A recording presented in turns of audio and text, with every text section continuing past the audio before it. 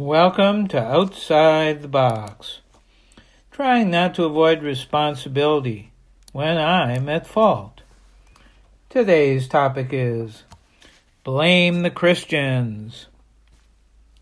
Politics in the Middle East is in constant turmoil, with a series of recent elections in Israel and continued killings of Palestinians. Who's to blame for these catastrophes? The Israelis? The Palestinians? Both? As you can guess by the title of this feature, I think it is also someone else, the Christians as colonizers. It's all about the history of this ancient land, considered holy by both Muslims and Jews.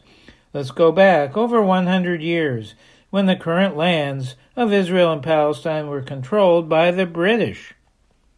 The British government issued a statement in 1917 supporting part of the partitioned Ottoman Empire being set aside as a religious homeland for Jews. The statement was intended to gain support from British Jews during World War I.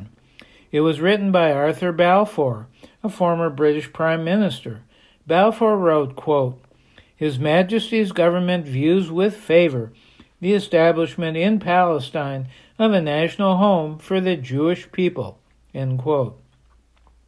Unfortunately, Christians such as Balfour did not seem to recognize that the land designated for Jews was already occupied by thousands of Palestinians who did not want their land to be a sacrifice zone for displaced Jews. Balfour was heavily influenced by pro-Zionists in both Europe and the U.S. Good that Balfour cared that Jews needed and wanted a safe space for themselves against virulent anti-Jewish feelings around the world. But bad that Balfour was giving land to Jews that was owned and occupied by Palestinians, which would eventually stir up a ruckus. Even if Balfour's intentions were good, the results have been massively chaotic and tragic.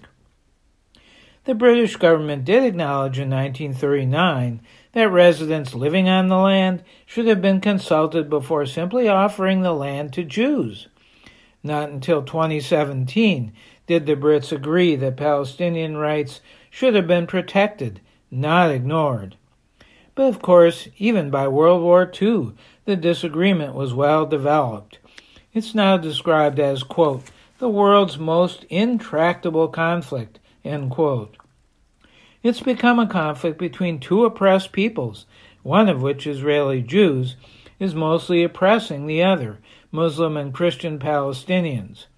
Maybe Palestinians could have welcomed Jews as fellow oppressed peoples. Maybe Jews could have recognized that taking land from another oppressed group, denying them their autonomy, was not the right way to create a homeland.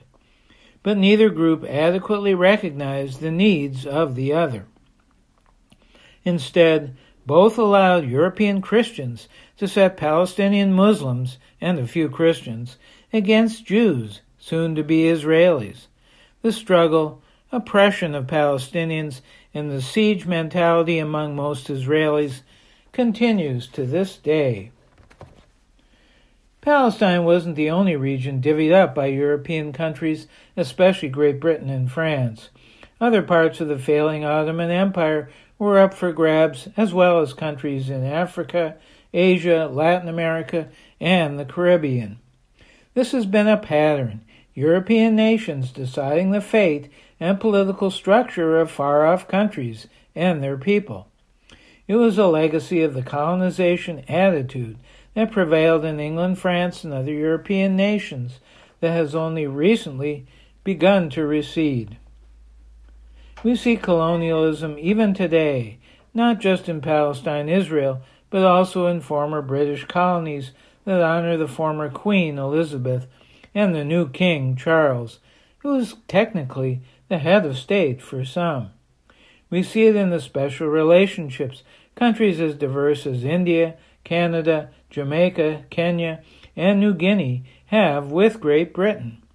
It explains why Elizabeth has been on Canadian money for decades. Will the colonization mentality in countries toward their former European overseers ever end?